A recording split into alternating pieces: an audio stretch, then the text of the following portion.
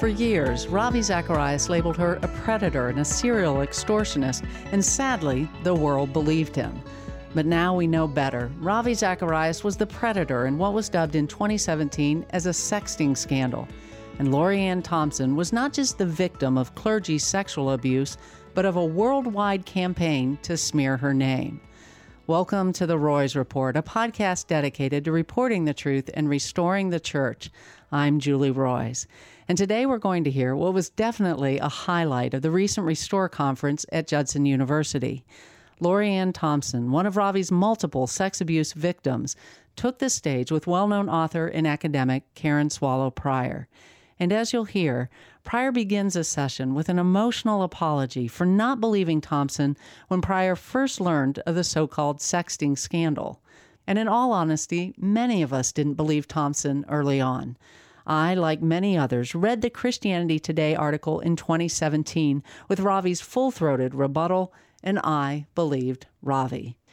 I'm ashamed of that today, and I'm very grateful that the woman I disbelieved at first, Lorianne Thompson, is someone that today I can call a friend. And not only has she forgiven me for believing Ravi, but in September 2020, Lorianne Thompson gave me the great privilege of telling her story to the world. Some of it had been reported before by Steve Boffman, author of Cover Up in the Kingdom, and blogger Julianne Smith. But I received overwhelming evidence and documentation that Ravi indeed was a sexual predator and Lorianne was his prey. So what you're about to hear is very personal for me. I love Lorianne, and I'm so grieved by what happened to her, and I'm in awe of her resiliency and the wisdom she's gained through an unbelievably traumatic experience. But before we hear this powerful interview between Lorianne Thompson and Karen Swallow Prior, I want to thank the sponsors of this podcast, Judson University and Marquardt of Barrington. Judson University is a top-ranked Christian university providing a caring community and an excellent college experience. Plus, the school offers more than 60 majors, great leadership opportunities, and strong financial aid. Judson University is shaping lives that shape the world. For more information, just go to judsonu.edu. Also, if you're looking for a quality new or used car, I highly recommend my friends at Marquardt of Barrington. Marquardt is a Buick GMC dealership where you can expect honesty, integrity, and transparency. That's because the owners there, Dan and Kurt Marquardt, are men of character. To check them out, just go to buyacar123.com. Well, again, what you're about to hear is the audio from a powerful session on effective victim advocacy at Restore 2022. It features Lorianne Thompson, who now has her master's degree in child advocacy and policy, and popular author and academic Karen Swallow Prior. And just a quick note, this session includes strong language and is not appropriate for young children.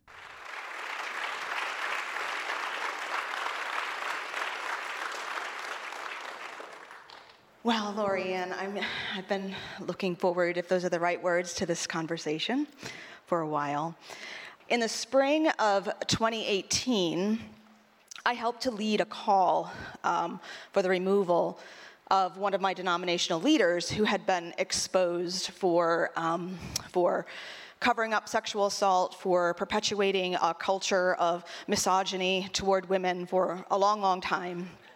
And on the day that his board of trustees had been deliberating and they were making a decision about what to do with this leader and whether to remove him or not, I was out of town to attend a conference, waiting up most of the night for that decision.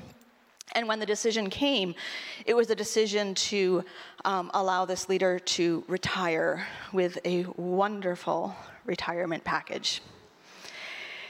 And I was actually walking in this town I was visiting to meet a colleague. And on the way, I stepped into a crosswalk and got hit by a bus. I spent 8 days in Vanderbilt Hospital with life-threatening injuries.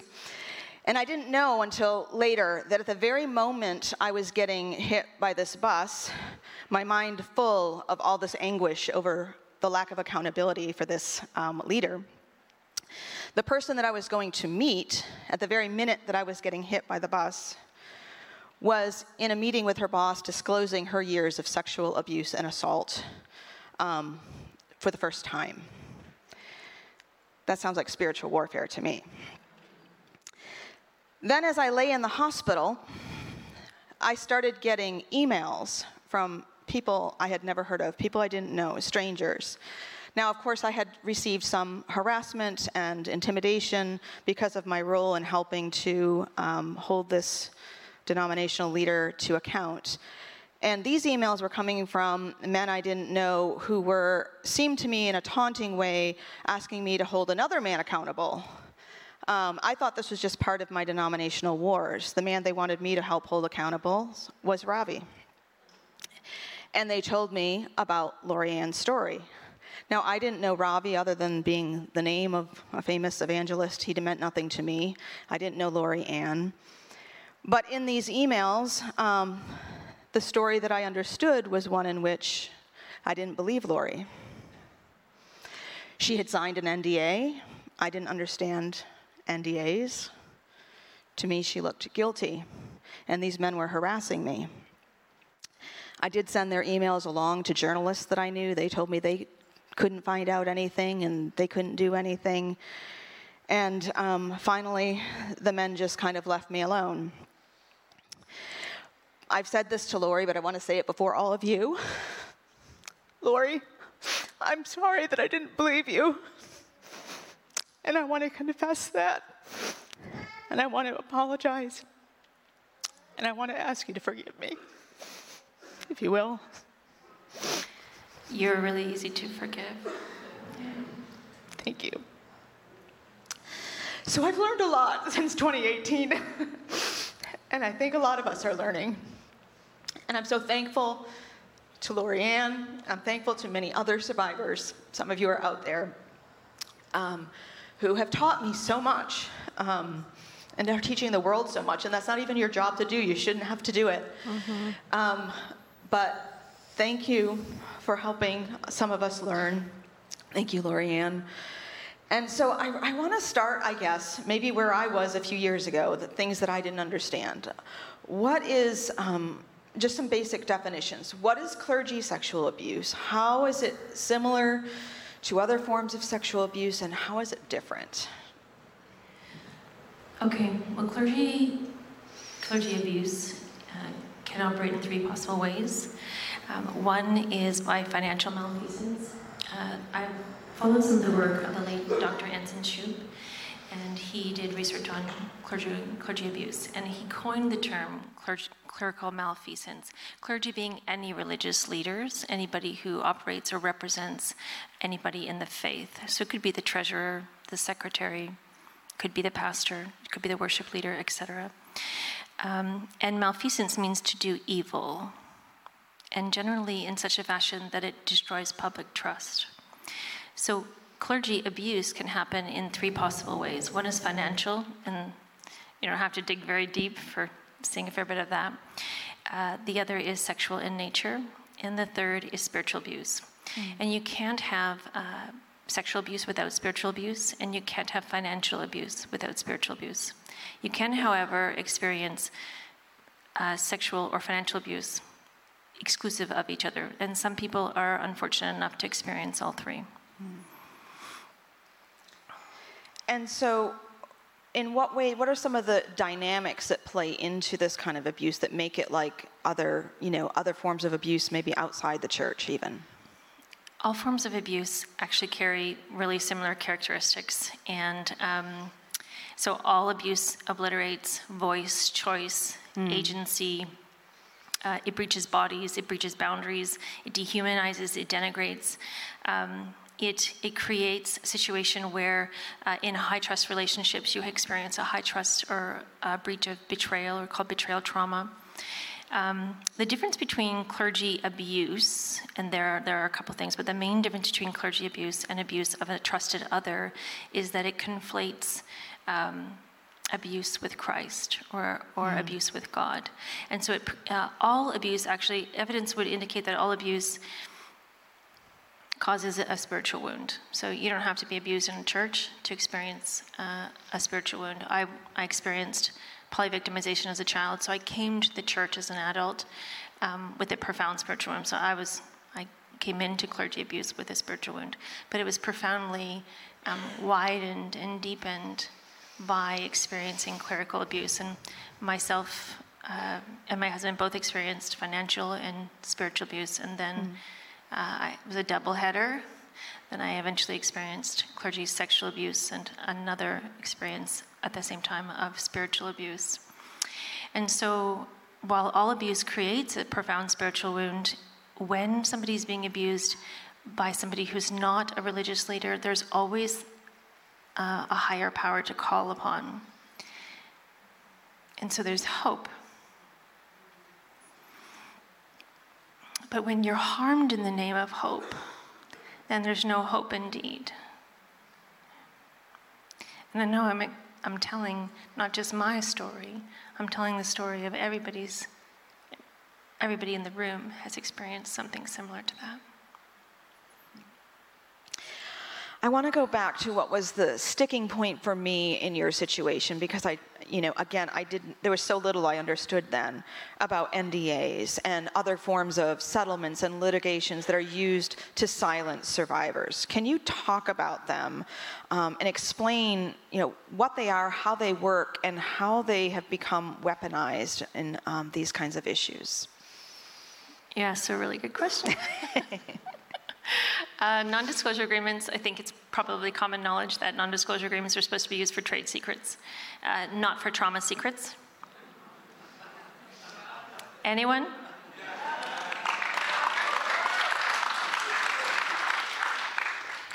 Litigation by itself is a traumatic experience. Judith Herman, in her book Trauma and Recovery, which is one of my favorite pieces of work, it's a seminal work on trauma. She talks about how going through the criminal or the civil justice system really is both a pathway to potential justice, but it's also re-victimizing at the same time. When you go into I went into a situation where I was trying to litigate against my oppressor, and just that super backfired, just in case anybody didn't notice. And I still in a state of complete devastation, signed a non-disclosure agreement because it's a choiceless choice. First of all, you don't choose abuse in the first place. And going into litigation with somebody who is a very powerful oppressor, who's backed by finances you don't have. In my case, it was a billionaire, so, but it doesn't matter. Like, if it's more than you have, it's more, right? And if it's more than you can pay emotionally for 2 to 5 more years of litigation, there's more cost than money, right? I still had kids to raise, and neither my husband nor I were stable, and so you can't fight when you're on a balance beam. Mm-hmm. You have to have something underneath of you, and we had absolutely nothing but thin air. And so we signed a non-disclosure agreement, which was meant to protect the offender, not the victim. And it was at the time something we felt we didn't have any choice in, even though, and your accusers later on say, well, you signed a non-disclosure agreement and didn't you get yourself a little bit of cash? There's just no amount of money that can make up for that level of trauma. I don't think I need to explain that in this room. And the other thing that a non-disclosure agreement does, and abuse does the same thing, so it's a perpetration of the oppressor-victim dynamic, or the oppressor-oppressed dynamic. So the oppressor or the abuser says that their word. You don't. Your word is now. Your very thing that's left, the only thing you got left is saying, oh, this is exactly what happened, is also gone. So it's another way to dehumanize people, is to make it so that they can't tell their story. And speaker after speaker after speaker has said that giving voice to voiceless things is part of the healing process, right? That's part of naming and identifying what you've been through. So non-disclosure agreements are, they're diabolical, and they're an extension of the abuse and oppression that most people experience in the first place. They ought not be.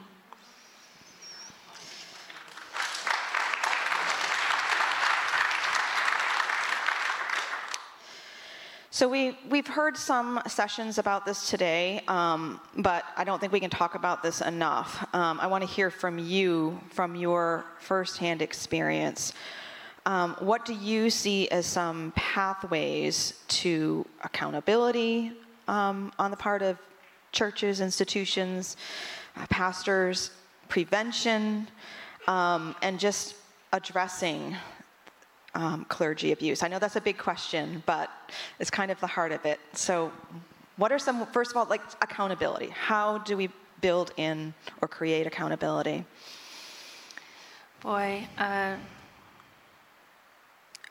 I reframe your question just a little bit? Mm-hmm. So, sure. I think the question that most survivors want to know is, how can I hold these buggers accountable? Right? I mean, what am I going to do about the situation? Okay? What am I supposed to do? If ecclesiastical accountability worked, we wouldn't be here. Mm-hmm.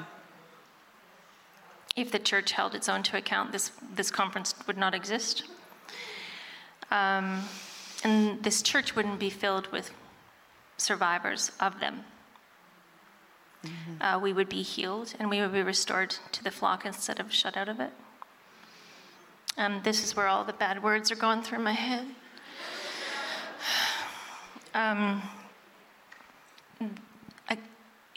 I think on the upside, when this happened to us, and we're just one of millions, if not billions, of people that this has happened to, there wasn't a lot of avenues for accountability. So I did have a consultation at the time with some leaders, and they were rare in this area, some psychologist, and we sort of talked about what are the options. You can go to the board. Well, that's a joke.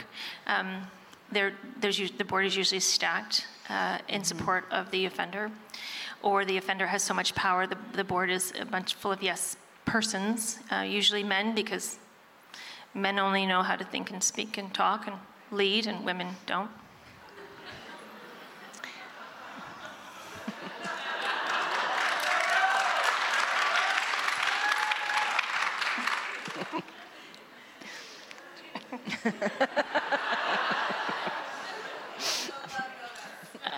I lost my train of thought. You could go to the board, and you can go to, you could get a lawyer. You could, at the time, the only people who would listen to clergy abuse survivors were survivor bloggers. Mm-hmm. And they, at the time, I mean, they were grassroots people. They're still doing what they're doing, but at the time they were considered fringe. And so it's easy to dismiss somebody who you think is on the fringes because, they're demonizing, they're agents of Satan. I think they were called daughters of Satan, actually, at the time.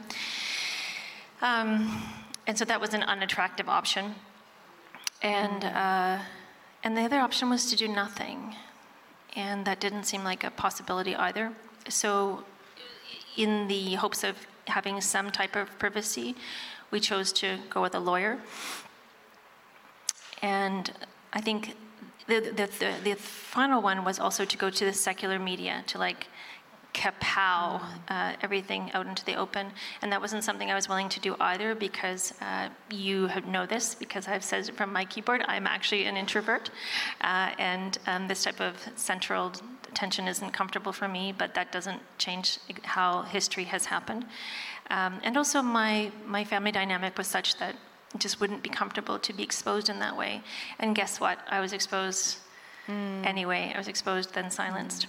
So those are still avenues of accountability. Clearly there is, if it's criminal, it should be reported to the police. But so often, even those avenues have difficulty. As Dr. McKnight had said earlier, these people really do fear the truth being told. So telling the truth and finding the best possible way to tell the truth in the manner and way that protects you the most and exposes them the most is whatever that looks like for you. Those are just some possible avenues in which to do that. Mm-hmm. But the most important part is, I'm going to say this, and I mean it, and it's not going to be, I want you to receive it from a heart of somebody who has not just barely survived this.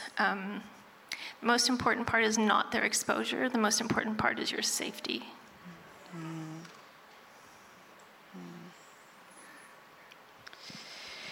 When you talked about the lack of the churches and institutions holding people accountable, it really has been most of the time the journalists who've done the job.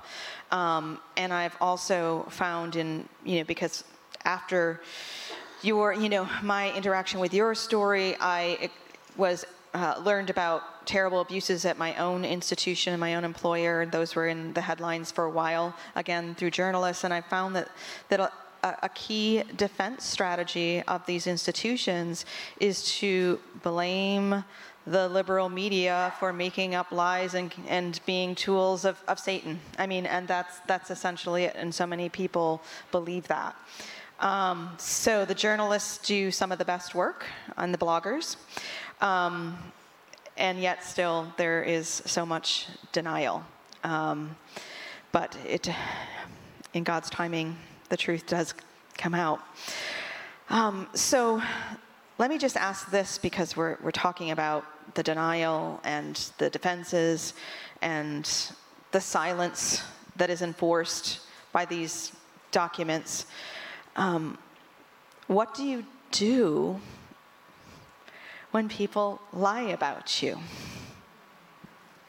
Anyone else want the answer to that question? I do. All right, well, buckle up. I don't think you're going to like what I have to say. Most victims are empathic, right? Most victims want to belong. They want to be part of community. Most victims have some sort of vulnerability, I don't know, like being human. And when you're lied about, when you tell the truth, it's devastating. It's destabilizing. It can be annihilating. It can be lethal. And there's nothing like being globally lied about to make you really uncomfortable, even sharing your name with people. So here's what I'm going to tell you. I want you to consider looking at, I'm going to tell you what to do. I want you to consider looking at, how did Christ answer his accusers? I don't like it any more than you do by way of answer. If Christ be our model, if he be our king, if he be even a moral teacher that we think is worthy of following, then his example has to mean something. It is absolutely pointless in the face of a tsunami of falsehood to do anything but just quietly speak the truth. There is something to bearing the cross and scorning its shame. That's stabilizing, believe it or not. And when I'm not a theologian, and maybe Dr. McKnight and other people like that could elucidate what that means, but for me, what that means is that you sort of bear the full cup of somebody else's wrath when you don't deserve it, and do right anyway.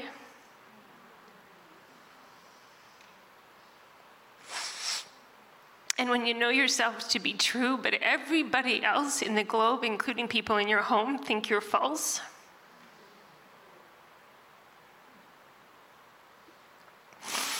That the truth is solid on the bottom, and it emits its own light. And that when the time is right, the truth and the truth alone will rise up to defend itself. You don't have to.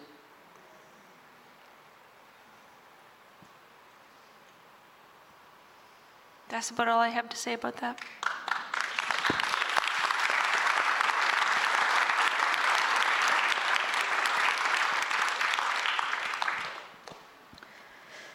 There's a reason why they call Jesus the truth. The trouble with it is that so many people were crucified and told lies in the name of the truth. And so part of this work is actually figuring out what the truth actually is. And that doesn't look anything like what most of us learned it was. Radically different, actually. And I just want to give praise to God and his son Jesus for letting the truth of your situation come out, Lorianne. I just give him the praise.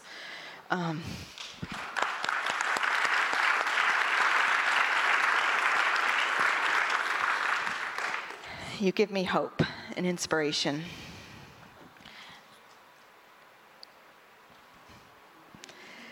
So this truth coming out, as long as it took, and I know it was an eternity. It doesn't matter how many months or years, and others have borne the same.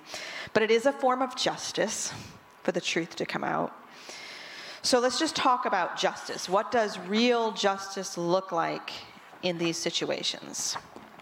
And then maybe we should talk about mercy too, because we can't talk about one without the other. I just Small need a minute. questions. How y'all doing? Everybody need a deep breath? Oh, thanks. It's like birthing a baby, man. It's hard stuff to talk about. You know? How are you all doing? You okay? Right. Good. Real justice, first of all, justice can come in sort of probably a bunch of different pathways, but I'll name 4. Ecclesiastical pathways, there are those. Whether they're working or not is a different thing, but I have heard of some cases where they have, and those have given me hope, and those are very beautiful.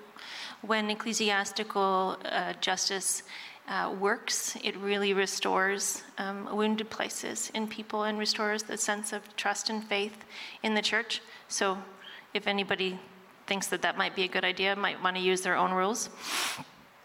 Criminal justice is an option. Unfortunately, a lot of things that are immoral and profoundly wounding are not yet criminal. So clergy sexual abuse laws are important to enact, and people who have a passion and an interest in that type of advocacy are really important.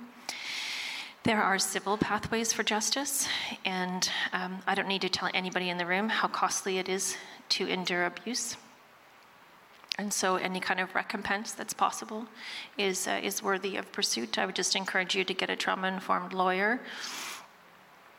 I won't make any shameless plugs, but you know who you are. And there's also, this is something I find difficult to talk about because I don't want to sound trite, and I hope that if suffering lends any credibility, you can just hear this through the lens of suffering, not through the lens of like platitudes. What does divine justice look like? And I don't think it looks absolutely anything like we think it will.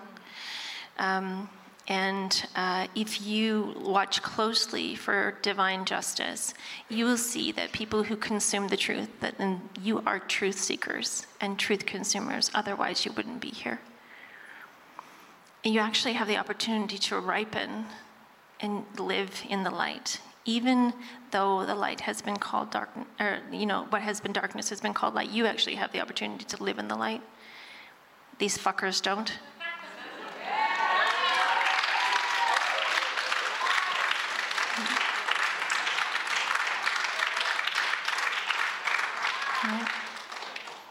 And that's what I call them in my head all the time. All the time.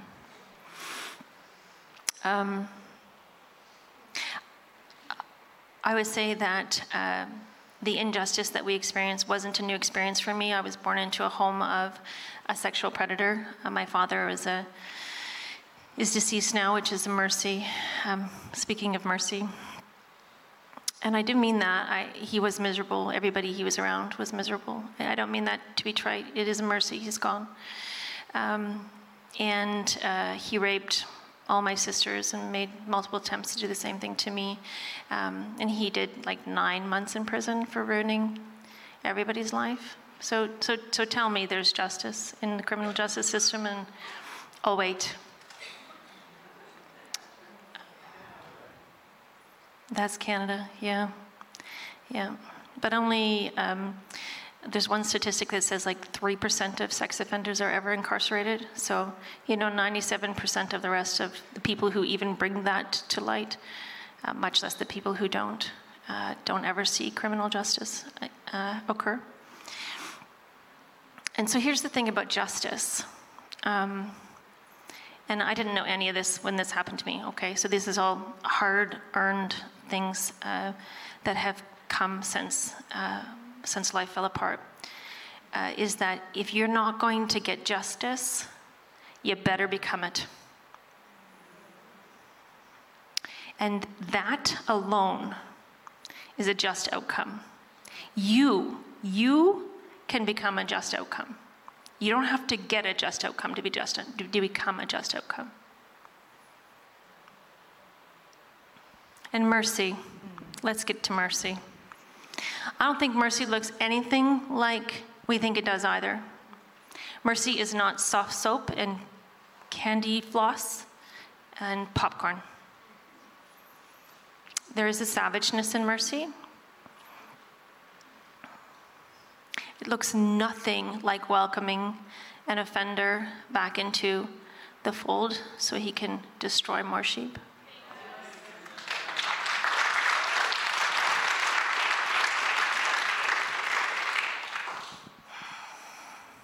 Y'all are so safe to talk to. I really appreciate that. You should never share anything where it's not going to be absorbed well. Don't pour out the beauty of you in environments where it's going to be splashed back in your face. So thank you for being such absorbent listeners. This is hard for me.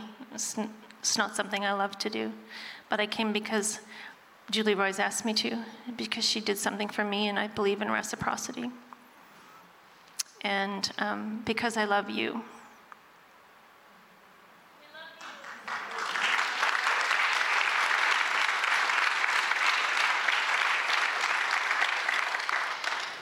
One more thing I want to talk a little bit about in terms of mercy. I see you on social media, where we are too often, some of us. I want to talk about two things related to this. You are so merciful to others.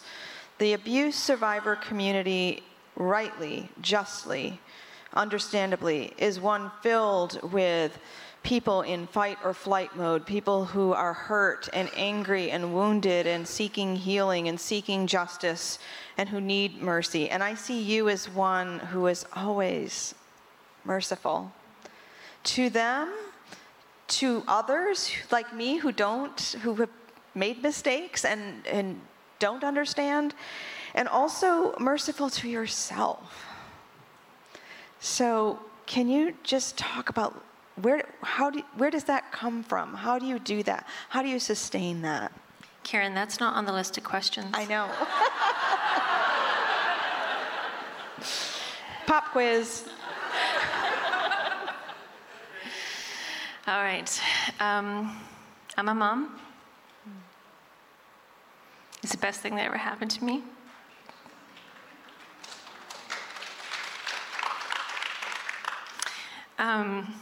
I have children. One of them's grown, and I didn't have appropriate development. That shouldn't shock anybody, but they have. And so I've been privileged to be part of their development from, infancy, extreme vulnerability, to the toddler that you wanted to throttle but couldn't, to the adolescent who was awkward and gangly and extremely vulnerable, who didn't know their identity, who every move is awkward and uncomfortable, to the adult who's becoming and learning to fly on their own. And I have a profound maternal heart. And what's true for my children has to be true for me. Mm-hmm. It has to be. I have to have I can't live in an incongruent truth. Probably not like in the rest of you wouldn't be here. So if they're allowed to grow, and they're allowed to become, and they're allowed to make mistakes, and they're allowed to not know, and they're allowed to be in a developmental process, if they need comfort, if they need nurture, if they can make mistakes and be forgiven, if they can royally screw it up and have to pay the price and just start again, then so can I. No baby is born a sexual predator. Nobody is. So we become that. And I was talking in a group with a group of court sexual abuse survivors, primary and secondary survivors at the hotel a couple of nights ago. And I said, there's mercy for everybody, including offenders. But hold on. Mercy does not mean trust.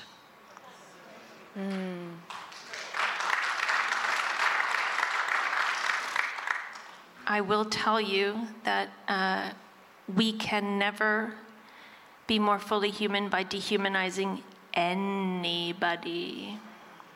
I don't care who it is. Amen. So you want to be free? I do too. You're going to have to use the tactics of liberty, not the tactics of oppression. That does not mean being naive. The Bible says, it talks about, when I was a child, I thought like a child. It's time for some of us to grow that up. Right? And that's a developmental process. Don't be naive, but don't give way to cynicism either. And so that's a process. Part of what constantly made problems for me was that I thought like a child because I had developmental places where I wasn't grown. So all that to say, how come I'm merciful? Because I see humanity in everybody, including me.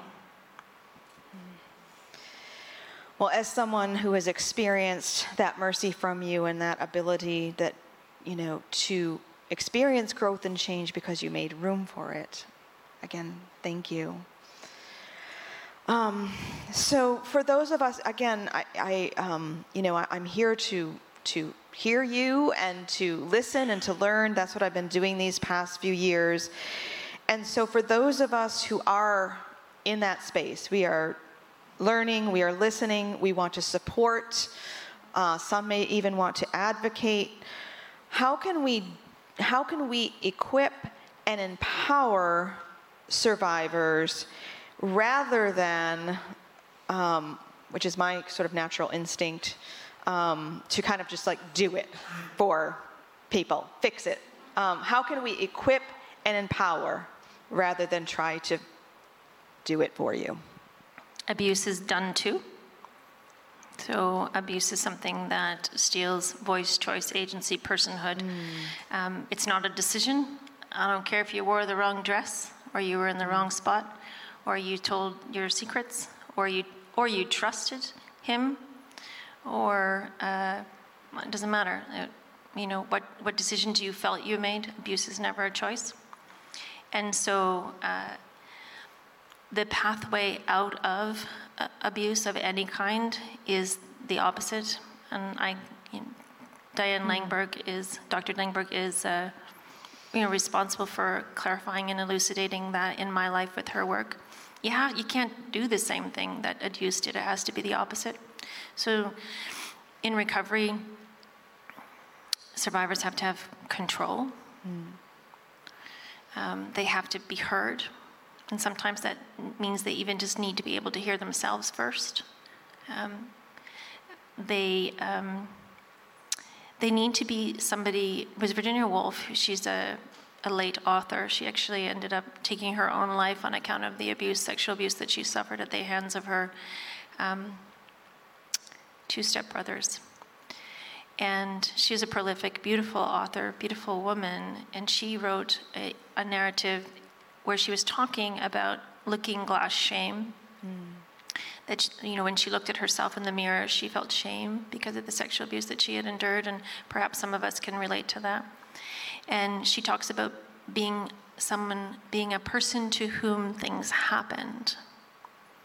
Anybody else identify with that? And part of the recovery process is becoming a person who makes things happen. If you do for me, then somebody else with less good intentions is also going to do for me, and they're going to do to me. And I don't know about the rest of you, but I'm okay to be partnered with when I need and want help anymore.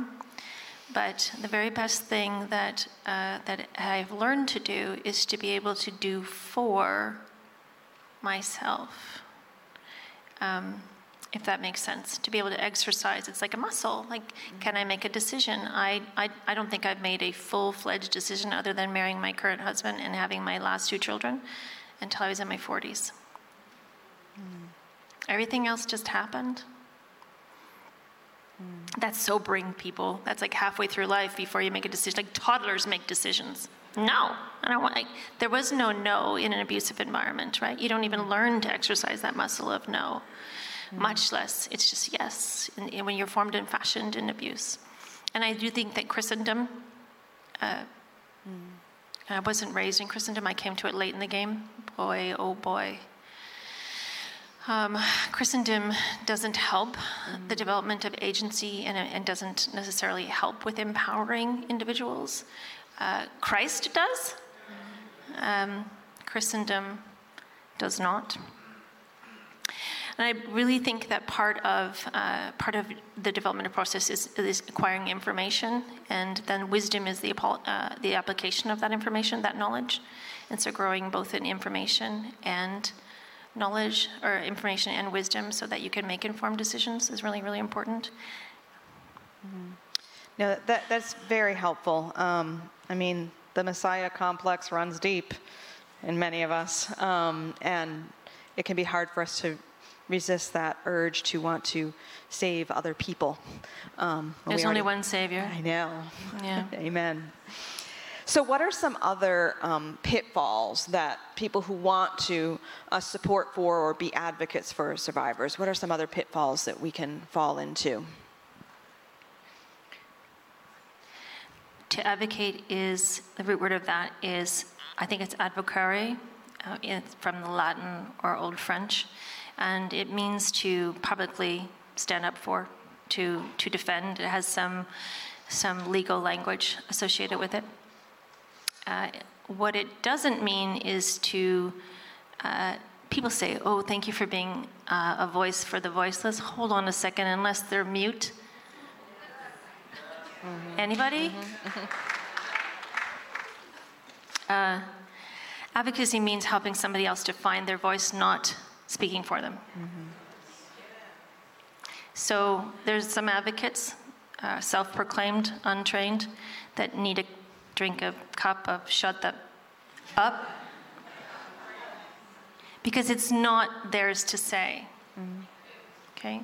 When you advocate, you lend your power to somebody else. You don't stand in power in front of them. You partner with. To do all other than that is to make them less human and an object of your action, and to make them a non-dialogical, inactive, passive individual. And guess what also does that? Abuse.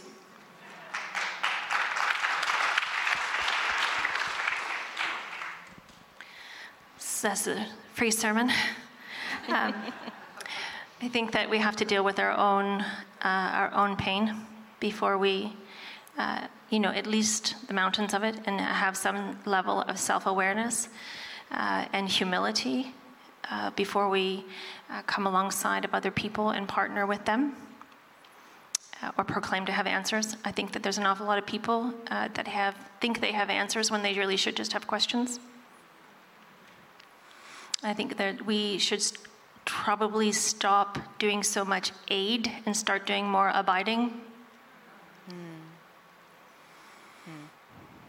And lastly, I would say this, wherever you see tools of repression being used, manipulation, name-calling, deceit, proclamations, in my opinion, if I hear that one more time, I don't care about your opinion. I care about yours. I'll care about how you feel, but I don't care about what somebody else's opinion is. I have had enough of somebody else thinking for me. Thank you very much. Just give me the information, and I will think it through myself. Anybody?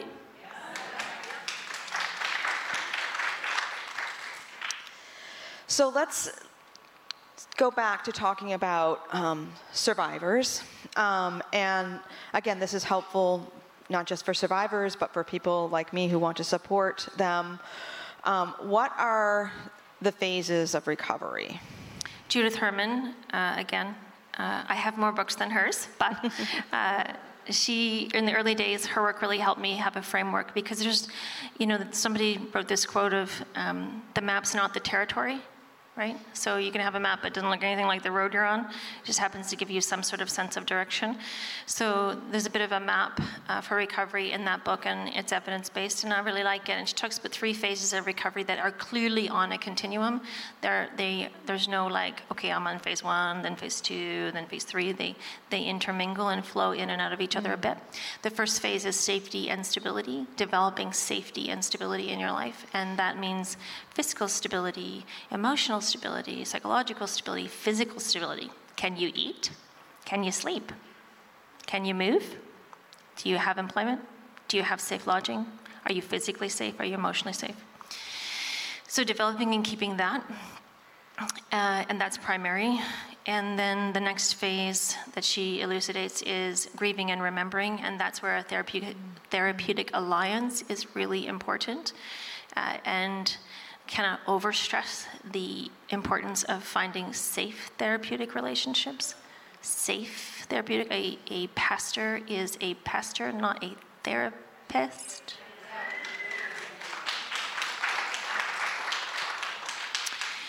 And grieving and remembering takes time, and you should have somebody licensed by a board that you can hold accountable. Okay, not a church board, like a psychological association somewhere, some sort of backup. Somebody registered to do what they're doing, not just certified. And then the third phase is reintegration. And reintegration involves going back into the things that used to bring you life. And I have probably spent 2 years, 3 years in each phase. I'm still heavily in reintegration. This is, for me, this is reintegration. Like,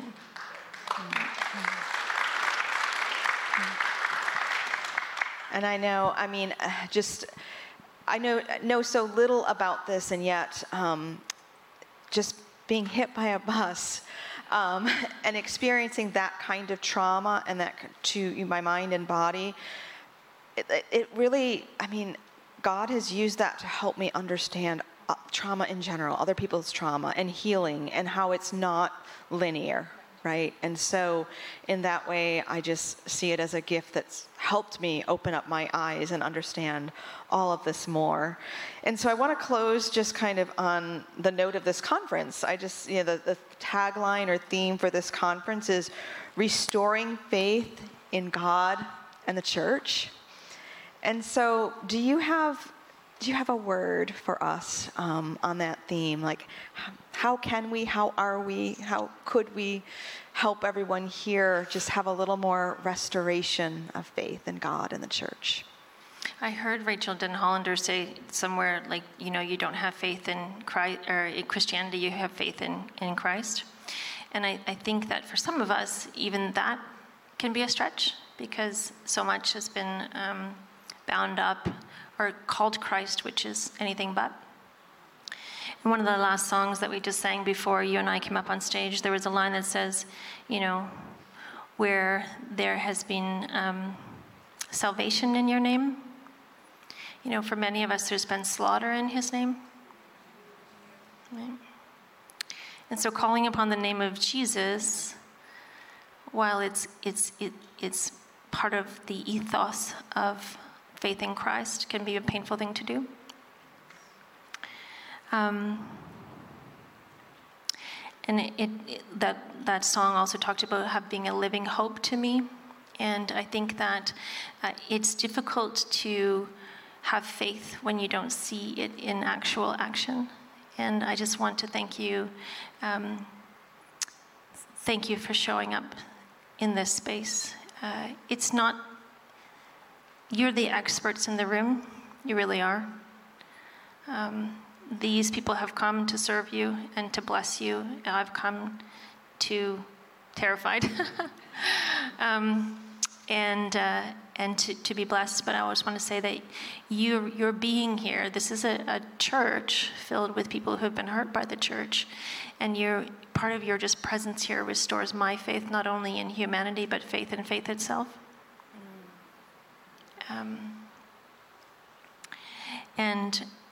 Dr. McKnight, in his session, he opened by saying, "We believe you." How beautiful it is to be part of the fellowship of finally believed. Yeah.